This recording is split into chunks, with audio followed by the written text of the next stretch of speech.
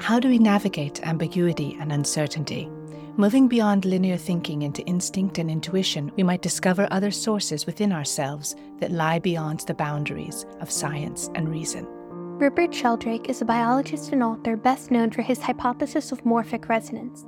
His many books include The Science Delusion, The Presence of the Past, and Ways to Go Beyond and Why They Work. At Cambridge University, Dr. Sheldrake worked in developmental biology as a Fellow of Clare College. From 2005 to 2010, he was director of the Parrot Warwick Project for research on unexplained human and animal abilities, funded by Trinity College, Cambridge. He was among the top 100 global thought leaders for 2013, as ranked by the Duttweiler Institute. Rupert Sheldrake, welcome to the Creative Process and One Planet podcast. Good to be with you. So how does a former biochemistry don and Darwinian come to write a book like The Science Delusion, which takes its aim at scientific dogmatism? Well, as a practicing scientist, I've spent my whole career doing scientific research. Over and over again, I've come up against blockages to scientific thinking, which really come from these dogmas, which have become entrenched within the sciences. Most of the 10 main dogmas of science, which I talk about in my book, The Science Delusion, which is called Science Set Free in the United States, started as assumptions, simplifying assumptions, harmless enough. But then people just got so used to them, became habitual, and then people assume that they're true. And when they take them all together, they think that this is the scientific worldview, and anything that goes against it must be pseudoscience. So this has become a very narrow, restrictive framework for scientific research. And I've done research in a number of different scientific areas, and in all of them, I think the research is constrained by these assumptions. So I wrote a book actually looking at the fundamental assumptions of science, turning them into questions, and instead of saying, these must be true, you've got to believe them, like a kind of scientific creed or dogma, I asked the question, well, are they true? Let's treat them as hypotheses instead of assumptions and see how they stack up when we look at the scientific evidence for them. So it's really an exercise in radical skepticism about the foundational principles of science as it's usually understood. It's not anti-scientific, of course. I'm all in favor of science as a process, but not in favor of science as a dogma. Yes, and some of those questions that you put forth are the laws of nature fixed? Is matter unconscious? Is nature purposeless? Are minds confined to our brains? Exactly. These are assumptions that most people simply take for granted. For example, the idea that the laws of nature are fixed is taken for granted by almost all scientists. And within physics, within cosmology, it leads to an enormous realm of speculation, which I think is totally unnecessary. You see, if you assume that all the laws of nature and all the constants of nature were fixed at the moment of the Big Bang, which is what most physicists do assume, then you have to explain why they're exactly as they are. And then you either come up with the idea that there's some kind of intelligent designer outside the universe that fixes them all, an engineering god who fine-tunes the laws, or the view which many cosmologists adopt, that there are billions, trillions, quadrillions of actual universes, and we live in the only one that's right for us, but all the others actually exist. Well, this proliferation of universes was the ultimate violation of Occam's razor, the principle you should have the simplest possible explanation, plus the idea of an external designing engineering god, are unnecessary if the laws of nature are not fixed at the beginning. If they evolve by natural selection, you don't need them all to be designed in advance, just like you don't have to have the design of all the animals and plants in nature laid down in advance if you have natural selection and evolution. And as you lay out, through our education systems, we receive a whole series of assumptions about science and medicine. We just consider that the truth. We just start our thinking there. These are unchangeable. And in this information age, spirituality and emotional learning have largely been removed from our education systems when we need them the most. How might we reintroduce these into our education models to have this more expanded worldview? I think one thing that would help would be to actually spell out these assumptions on which the sciences are based, because most people are never actually told these are the assumptions. It's just taken for granted. So, for example, the dogma that the mind is nothing but the activity of the brain and is confined to the inside of the head. This is taken for granted in 99% or more of neuroscience research and psychology research. But it's not the traditional view of the mind. All traditional cultures have taken the view that our minds are much more extensive than our brains.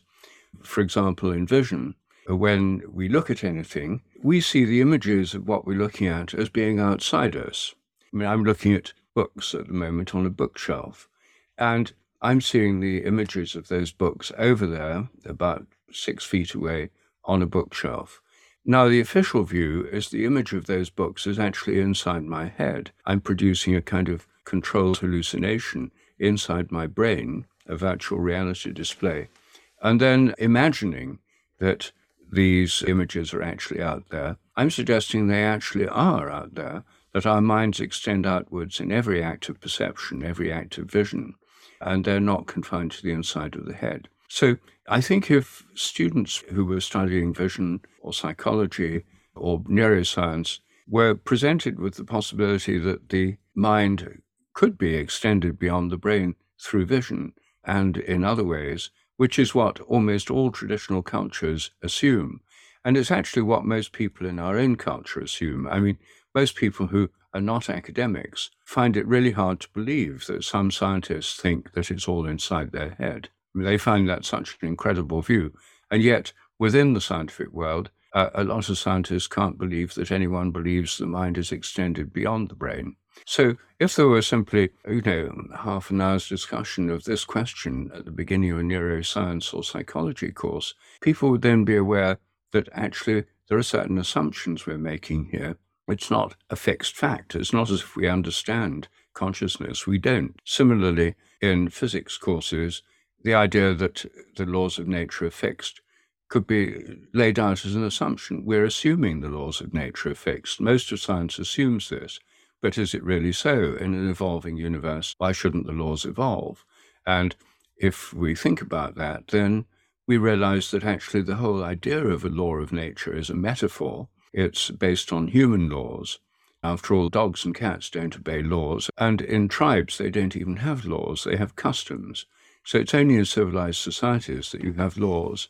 And then if we think through that metaphor, then actually the laws do change. The laws of Britain today are not the same as the laws of Britain 100 years ago. So laws actually evolve. If this were laid out at the beginning, I think science would become much more interesting because people would see there are big questions here which we can discuss or look into instead of starting straight into a physics course with no discussion whatever of these assumptions.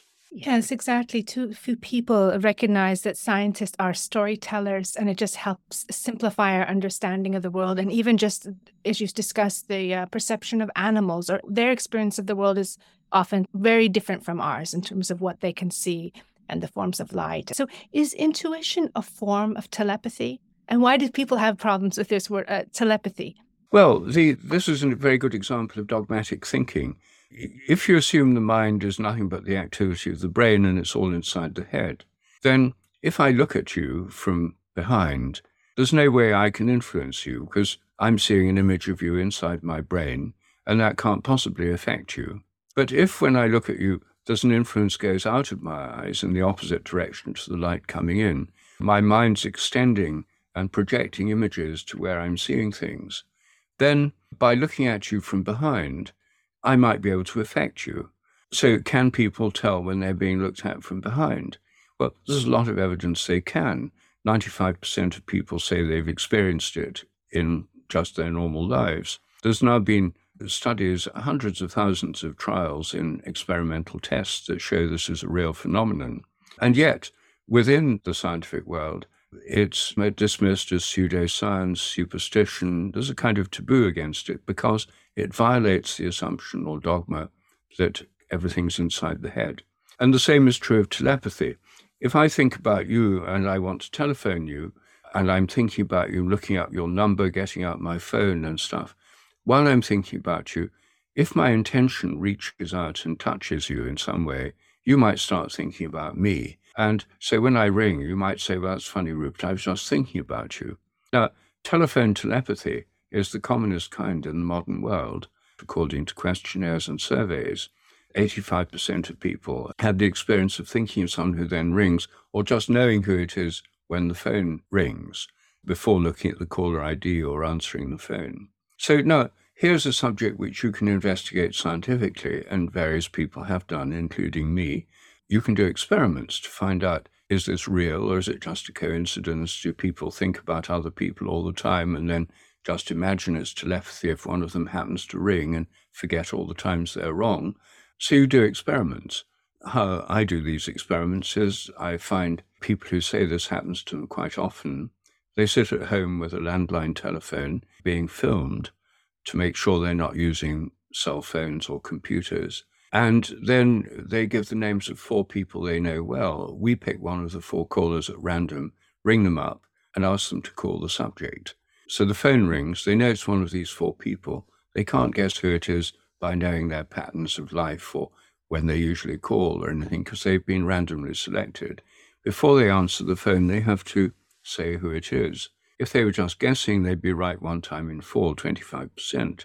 If there's something more going on, like telepathy, they might be right more than that, and actually they are. The hit rates are around 45%. With hundreds of trials, it's very significant statistically.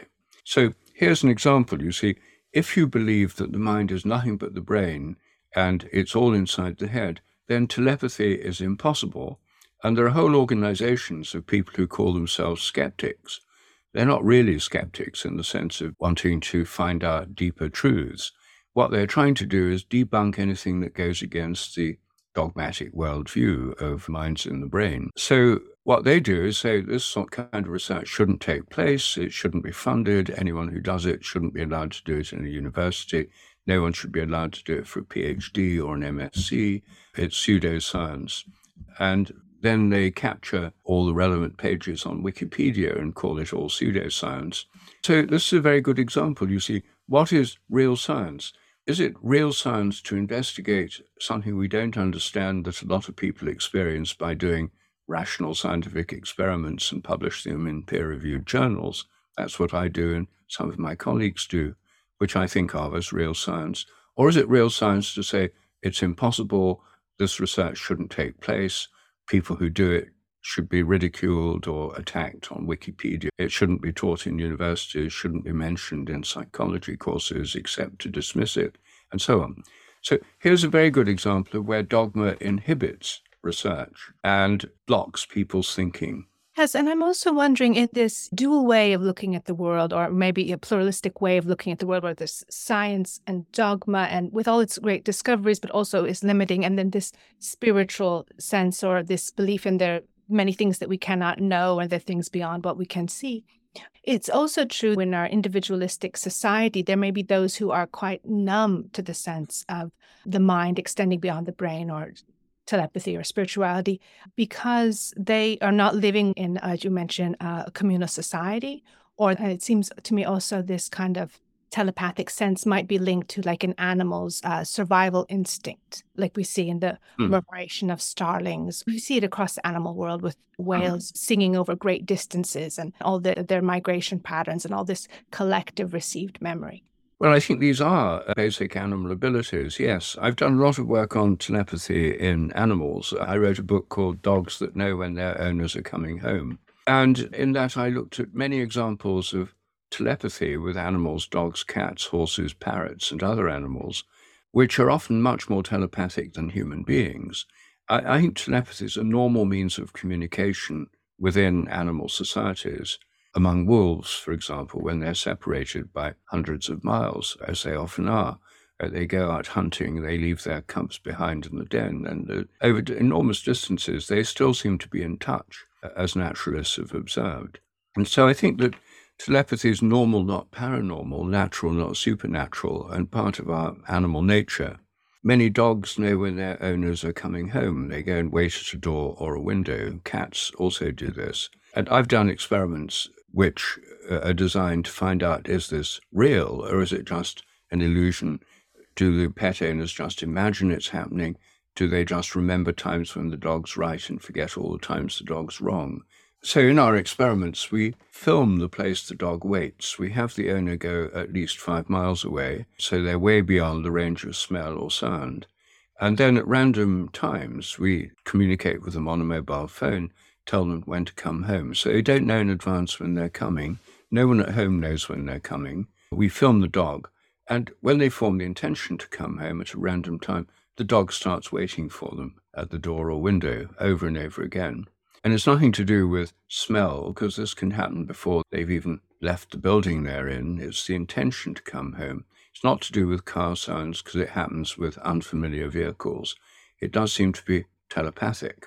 So here again is a fascinating area of research, of great interest to many dog and cat owners. But I don't think there's a single university in the world where this research is going on, because the taboo against it is so strong. Even though it's harmless, it's inexpensive, it hardly costs anything to do this research. It's very interesting to large numbers of people. It could promote public engagement with science. Yet it's taboo because it goes against the dogma that the mind is nothing but the brain and it's inside the head, and therefore these things are impossible. The main arguments put forward by so-called skeptics, for example, Steven Pinker, who's a well-known rationalist and who wrote a book called Rationality. He's a committed materialist, so he believes the mind is nothing but the activity of the brain.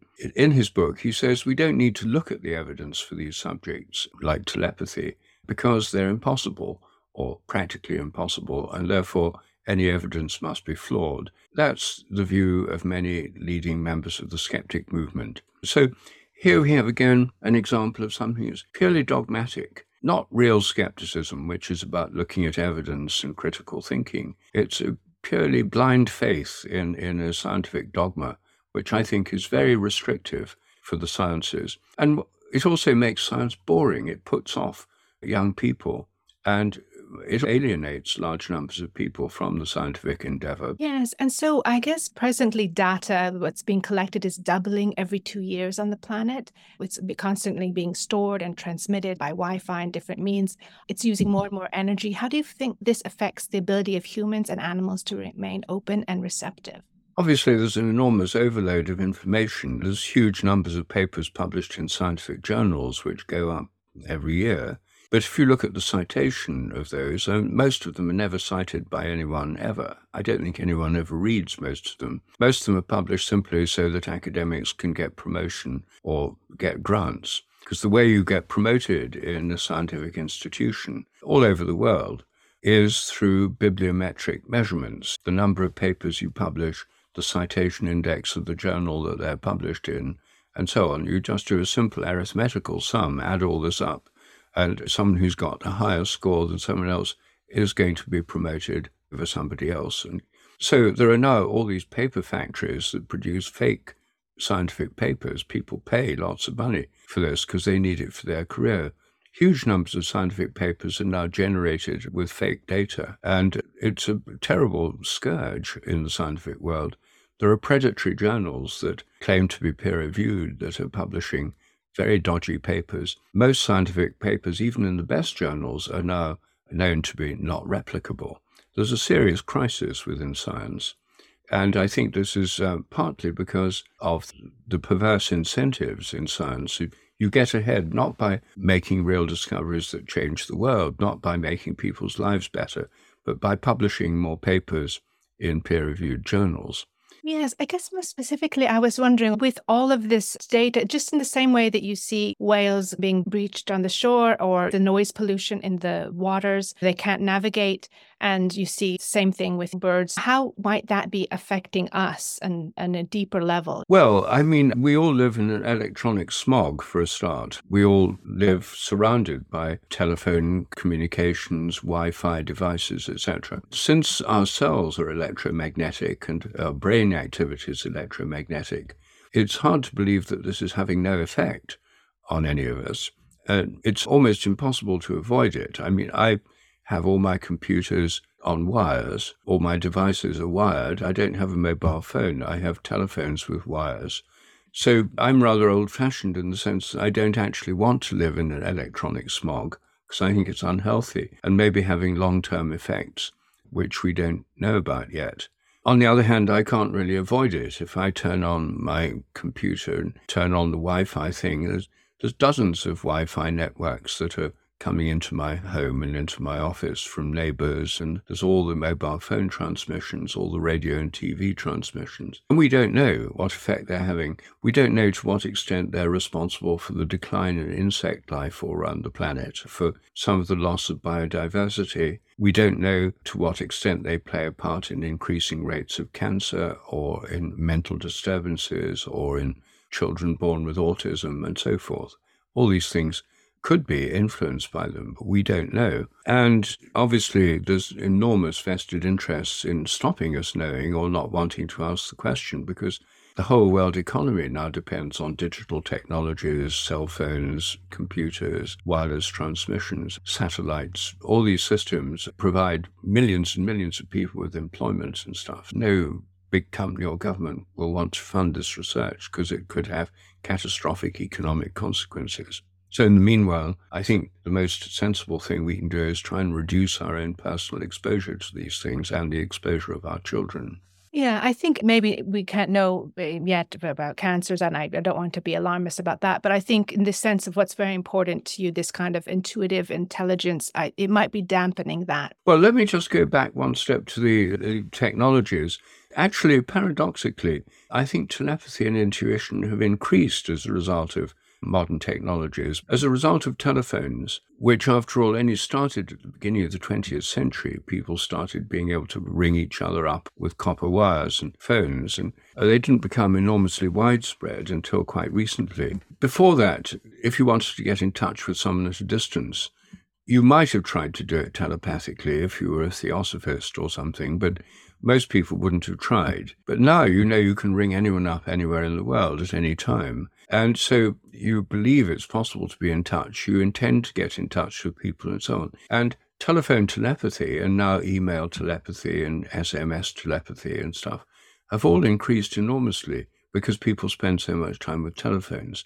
So I think actually telepathy has sort of gone along with these telecommunication systems. It wasn't intended to do that. People who developed these things didn't say, let's find a way of encouraging telepathy.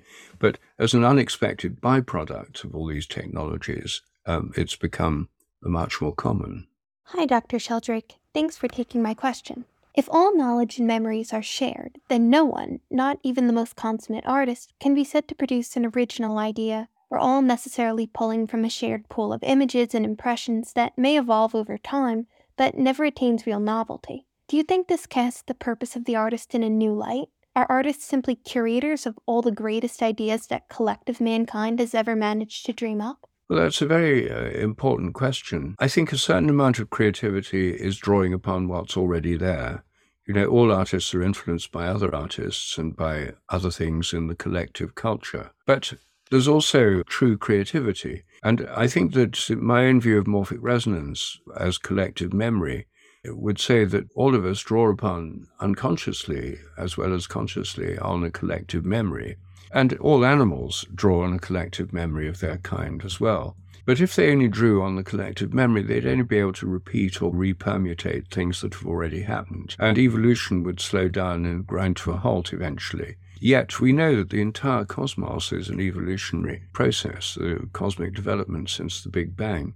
Everything has evolved. Chemicals, molecules, life, planets, stars, everything has evolved. So it's not just a matter of permutating what's already there. There's true creativity involved in nature, and it's only through the interplay of habit and creativity, or collective memory and creativity, that truly new things can happen. So I think artists are engaged in that process, as indeed scientists are, or inventors, or anyone who's doing anything new. We don't know where it comes from, but there's true creativity involved in evolution, both human and natural. Tell us a little bit about your educational path. I know you worked in India and Malaya. How did that expand your vision of the world? Well, when I first went to India in 1968, I was on my way to Malaysia to work at the University of Malaya on tropical rainforest plants. I was very keen to work in the tropics because biology is much more exuberant in tropical countries. I mean, the richest floras and faunas are in the tropics, and as a biologist, I wanted to have some personal experience of that. So that was my motive for going. I had a grant from the Royal Society to do this, but I traveled through India and Sri Lanka on the way to Malaysia. And then after my time at the University of Malaya, I traveled back via Thailand to Cambodia and Laos. So I saw something of Southeast Asia. I was immensely impressed by these different cultures, because here were cultures completely unlike anything I'd been brought up with highly intelligent people, very sophisticated worldviews, spiritual practices like meditation, which I thought were enormously important and helpful. So it literally expanded my mind as to the possibilities of human culture, knowledge, and experience, and helped jolt me out of a narrowly mechanistic framework of thinking within which I'd been brought up. It also made me aware of a whole range of religious and spiritual practices that I hadn't known about before. That was in 1968 to 69. Later in 1974, going right through to 1985, I was mainly living in India, where I had a job in the International Agricultural Research Institute for the Semi-Arid Tropics in Hyderabad. I was the principal plant physiologist and then the consultant plant physiologist. So I was working with Indian colleagues, with Indian farmers too, because being in agriculture, I had spent time in villages working with farmers. And again, was enormously impressed by the riches and the depth of Indian culture and the spiritual practices that go with it. Of course, India is a very multicultural society. I had many Muslim friends, I had Jain friends, I had Buddhist friends, as well as Christian friends, and of course many Hindu friends. So all these different cultures and practices made me aware of possibilities that I just hadn't known about before. You wrote about this in your books, Science and Spiritual Practices and Ways to Go Beyond. Yes. In those books, I discuss 7 different spiritual practices which have been investigated scientifically. And why I wrote the books is because I'm both a scientist and a spiritual inquirer. And I tried these various spiritual practices over the years. And there's now been a lot of scientific studies of spiritual practices that show that, in general, they make people happier, healthier, and live longer. They're not just things people do out of blind faith for no reason. They're not just mumbo-jumbo, as they're often dismissed by skeptics and atheists. And for meditation, for example, there's now a great deal of research that shows that it can reduce blood pressure, reduce stress levels, help people sleep better, reduce depression and anxiety, make people calmer, and protect against depression. I mean, now on the British National Health Service, psychiatrists can give you a prescription for a meditation course instead of antidepressants, because it's been found it works just as well, if not better, and it's cheaper and has far fewer side effects. So I think there's now overwhelming evidence that meditation can have benefits, scientific evidence. And even militant atheists like Sam Harris have taken up meditation. In fact, he's now giving online meditation courses. So it's an interesting phenomenon that atheists, who are traditionally against all religions and spirituality, have now discovered that actual spiritual practices can be beneficial. But yoga is well established as having many health benefits. Fasting, which is found in all religious traditions, has numerous health benefits, both physical and mental. It can lead to altered states of consciousness.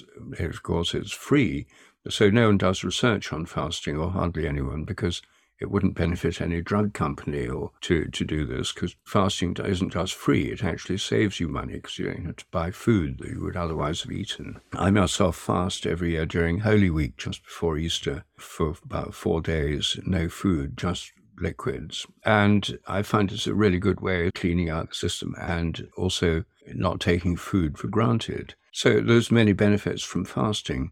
Pilgrimage is another practice I discuss in my book, Science and Spiritual Practice. And all cultures have pilgrimage of one kind or another.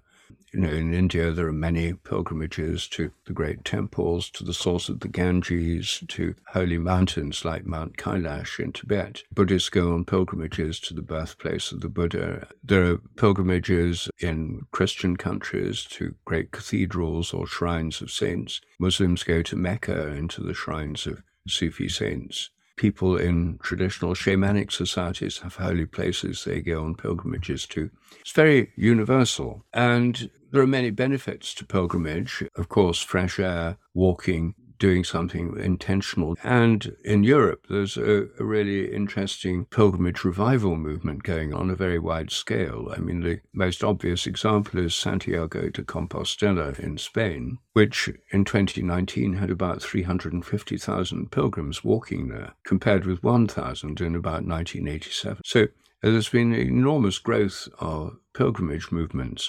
And I think it represents, in many ways, a kind of physical expression of a spiritual quest, which many people are feeling. That's another spiritual practice which doesn't require any particular prior beliefs. Most people who go to Santiago de Compostela are not devout Roman Catholics. Some of them are agnostic, some of them are spiritual but not religious, and so on. One of perhaps the most surprising spiritual practices is sports, because it turns out that many people find that playing games or taking part in sports has an enormous spiritual effect for them. And I think this is partly because spiritual practices in general are about coming into the present. Meditation is all about letting go of discursive thoughts and becoming more centered in the present. Now, in sports, you just have to be in the present. You know, if you're 50 feet up a rock face, climbing, especially without ropes, then the only thing that matters is the finger holds and the toe holds and stuff. You can't be worrying about whether you paid the gas bill or something like that. If you're in the middle of a football game and someone's passed you the ball and people are coming to tackle you, you have to be completely in the present. And even watching a football game, people experience this vicariously. The whole crowd's movements, the moods and expectations and disappointments and excitement just ripple through the whole crowd. So I think for many people, sports are a way of coming into the present and often give people a sense of a spiritual connection with a consciousness greater than their own. So it's not normally portrayed as a spiritual practice, but I think in the modern world, sports fulfill that role for many people. My name is Donna Sanders. I'm a graduate student studying literature at Columbia University. As I listen to this thought-provoking dialogue between Dr. Sheldrake and Mia, I'm reminded of the curious ways in which art, like science, can embrace and engage with spirituality. Though we tend to strictly divide modern society into secular and non-secular spheres, the great elasticity of the human mind demands that rational life and spiritual life must sometimes merge together. Indeed, the notion that faith and reason stand perpetually opposed is about as fragile and subjective as all those other scientific dogmas that Dr. Sheldrake mentioned earlier in the episode. Increasingly, we're discovering that the mind and the spirit are profoundly bound up. Artistry is a perfect example to this point. It combines assiduous mental activity, planning, and deliberation with spontaneous creativity. We just heard that athletics can make for a very salutary spiritual practice among groups of players and spectators. It occurs to me that theater, especially live theater, might produce a similar effect on the mind and the physical body. Theater is, of course, an ideal representation of communal activity. It obliges entire companies of strangers to come together under one roof and share a potentially profound emotional experience. In any truly successful performance, the million instincts, urges, and feelings represented by the actors on stage are transferred almost mesmerically to an attentive audience. Theater communicates a story, but also a state of mind. It relies, perhaps, on its own kind of telepathic function, in which dozens and hundreds of discrete minds are united freely and spontaneously, if only on a subconscious level.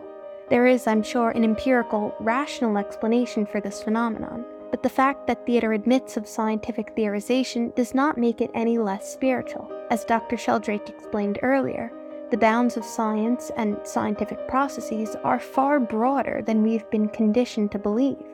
Artists and scientists, we might almost say, have a shared responsibility to continuously explore, question, and redefine these boundaries, removing unhelpful blocks and outdated assumptions wherever possible. Now, back to the interview. And you, I believe, also returned to the Anglican faith. When did that happen, and what inspired you to return to it? Well, I went through, like many people who study science, at least in my generation, a conversion to atheism. My parents were Christians. I went to an Anglican boarding school. But during my scientific education, I became an atheist and thought there's nothing but scientific facts and religion's out of date and science represents progress, all those kind of standard attitudes. But I began to doubt that, partly because I began to doubt the dogmas of science itself. I found it too restrictive, too narrow. I was studying biology because I loved animals and plants. And it didn't take me long to notice the first thing we did to study animals or plants was to kill them. So we were really studying death, not life. So I felt something had gone wrong in science. I began to question the dogmas of science. The beginnings of that process began when I was an undergraduate at Cambridge. But when I traveled through Asia, through India, and then Sri Lanka, and living in Malaysia, being among people who were mainly religious in one way or another, and I was exposed to people of many different religious traditions, it didn't seem to me that they were stupid and ridiculous, as the atheist propaganda tells you. It tells you anyone who believes in religion is feeble-minded, doesn't understand science, needs to have some kind of blind faith in something to give them consolation because they can't face up to the reality of life, etc. Instead of finding these religious people I met in Asia fitting that atheist stereotype, I found people who were lively, curious, interested, funny, whose faith really gave them great strength and resilience, and a much deeper sense of the nature of the mind through meditation and through prayer and through spiritual practices like fasting and pilgrimage. So that made me much more interested, and I took up meditation and yoga. And then when I was working in India, I explored Hindu ideas in much more detail. But then I realized that being from England, from a Christian background, it was much more natural for me to follow a Christian path. It felt much more in accordance with my habits, traditions, culture. And so it wasn't exactly a sudden switch. I started going to Anglican services. I was confirmed in the Church of South India, which is an Anglican church. And it didn't mean I was no longer interested in yoga. I do yoga every day. I meditated and did yoga this morning, so it's part of my life. It's not a matter of rejecting other traditions. It's a matter of re-grounding myself in my own.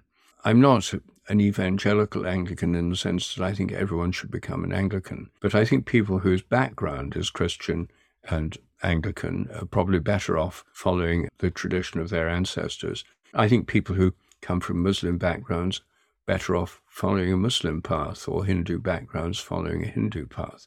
But in the West, there's a tendency for people who come from Christian backgrounds to turn atheist and to reject their own tradition. And if they take up any kind of spirituality, it has to be from some other tradition. Some people call this the ABC attitude, anything but Christian. So, shamanic drumming, Native American dream catchers, a bit of yoga or Buddhism light. That's a typical kind of new agey mix of things. Well, I don't think there's anything wrong with these practices. I've written books about them. But I think it's helpful for this to be grounded in a tradition, in holy places, in a tradition of music, of song, of culture. So, for example, I go to church every Sunday if I can, wherever I am. And one reason is that it connects me with the local holy place where people have prayed for centuries. Another reason is it's a local community, and there are very few other sources of local community left in the modern individualistic world. I sing together with people I love singing, and it means I sing with people from my community. We pray together. We chat afterwards to keep up with each other's lives. It's a community-centered activity. And then through the year, there's the various festivals, obviously Christmas and Easter, but all the other festivals which give a structure to time. All religions have these. They have a series of festivals and collective celebrations. I think these are really important parts of human life.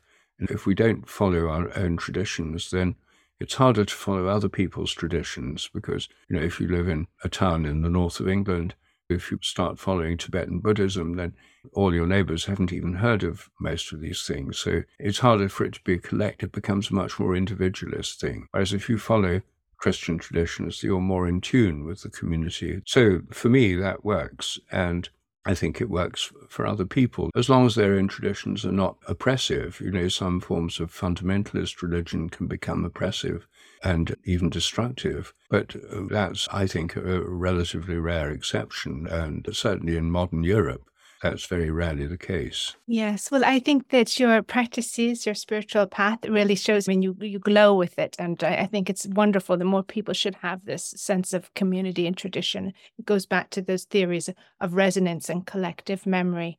Can I ask what you were like as a young boy? Well, I was born in 1942, so the first 3 years of my life was during the Second World War.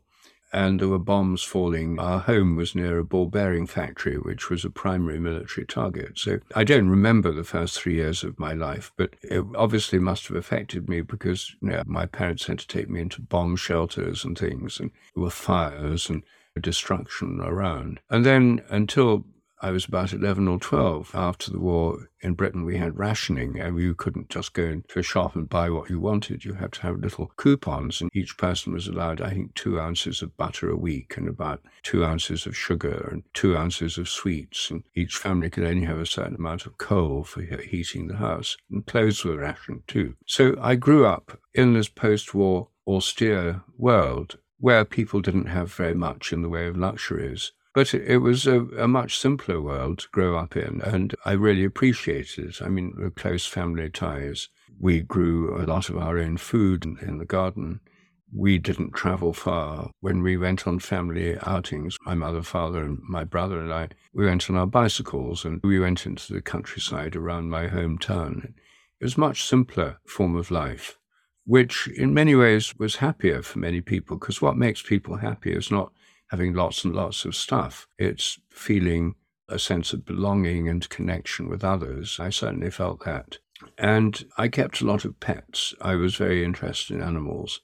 We had a dog, I had a rabbit, I kept tadpoles and caterpillars because I was interested in their metamorphosis into frogs and into butterflies. I kept pigeons, I had budgerigars, so I had birds in my life, 2 tortoises, and a mouse, and a gerbil, and a hamster. So I had a lot of pets. I did biology because I was very keen on animals and plants. My father was a herbalist, so he taught me about the names of plants, and we often walked in the country and sometimes collected his own herbs.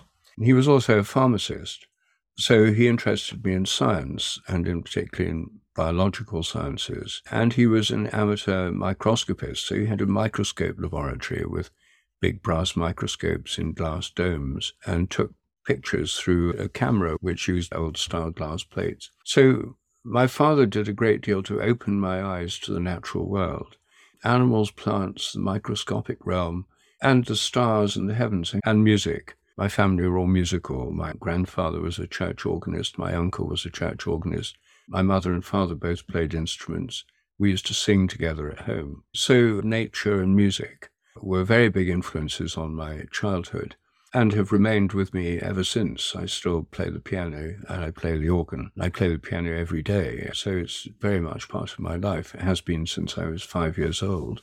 That's a beautiful ideal upbringing, despite the rationing and everything, the slowness of discovering for yourself and not being told. I think that maybe set some of that foundation about there are many truths and the truths that you can discover. You talked about your father encouraging you to, use a telescope and examine the universe at a distance. You've written about the universe being alive, whereas we assume that it's not. Well, I mean, the traditional view in all societies all around the world is that nature's alive, that there's a flow of forces and interacting forces. I mean, it has many different philosophical foundations like yin and yang in Taoist philosophy in China, and in India, it's simply taken for granted that Earth is alive, the stars are alive. People have hymns to the sun and to the stars. In animistic or shamanic societies, it's taken for granted that animals and plants are truly alive and the earth is alive. And in Europe, all this was taken for granted through the Middle Ages. And when our great medieval cathedrals were built, like Chartres in France or Lincoln in England, these great cathedrals were built in a world where people thought the whole world was alive, the earth was alive, the sun and the stars and the planets were living beings. It's only since the 17th century, with the scientific revolution, that we've had the idea that nature is dead, mechanical, inanimate, and unconscious. And these are some of the foundational assumptions built into the scientific worldview, which we started off by discussing. This idea of nature as being dead, mechanical, purposeless, is, I think, a very narrow view. And it's based on the idea that nature's like a machine. Well, only humans make machines, and only modern humans have made machines. And so what we're doing is taking something we make and using that as a metaphor for the whole of nature, whereas machines are actually the worst metaphor for nature. It's much better to think of the universe as like a living organism than like a machine. Worldview, which came in the 17th century, is one of those dogmas of science. It's the first and foremost dogma of the whole of modern scientific thinking. But luckily, there's a movement going on within science and philosophy in Europe and America at the moment to recover a sense of nature being alive, called panpsychism, the idea that psyche or mind is everywhere in nature, that self-organizing systems are kind of organisms, and animals, also molecules, atoms, all are self-organizing systems, crystals, stars, solar systems, planets. All of these are in some sense alive with some kind of mind, experience, or consciousness. Now, this doesn't apply to aggregates, things that are mere things that are put together, like tables, chairs, cups, computers, cars. Man-made machines are not self-organizing. They don't just grow like plants in a garden. They have to be put together artificially. And so machines are the one exception, really. They're the worst possible metaphor for the rest of nature. And I think the traditional view that the world's like an organism is a much better metaphor. And I think this panpsychist movement that's happening within science and philosophy is helping to return us to that older view, but of course not just going back to a pre-modern view, but arriving at it again at a higher turn of the spiral in a post-mechanistic scientific world. Finally, as you think about the future and education, what would you like young people to know, preserve, and remember? Oh, well, that's a huge question. Obviously, it's important to know about our own cultures and something about world history. I think it's important to be aware of traditions, and including the religious traditions of our cultures, because they help to integrate and connect us. To abandon them means we're disintegrated and disconnected. Obviously, everyone needs to know about science and technology because they're such an important part of the modern world. But I would begin scientific courses by making it clear what's open questions and what are simply assumptions, as I already discussed. I think it's important to be introduced to the culture, literature, music, and other forms of art and architecture, and the great buildings. Every ancient civilization has wonderful buildings as part of its culture, like the great cathedrals of Europe or the temples of India. I think it's very important to connect with those as well.